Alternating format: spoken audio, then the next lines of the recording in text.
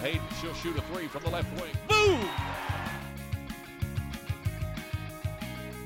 The Sims, top of the circle for three. Yes!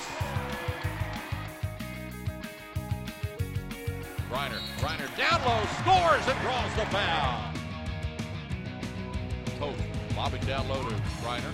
To Pope down the lane. Pope for two. Sims across midcourt, 8 seconds. Madden for three. Yes!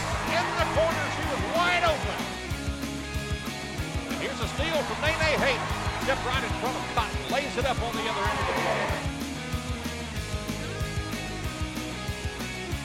Goes around reverse. Layup is good from Ashley Fields. Robertson, she'll shoot a long three. Boom! Final score, Baylor 103 and Minnesota 56.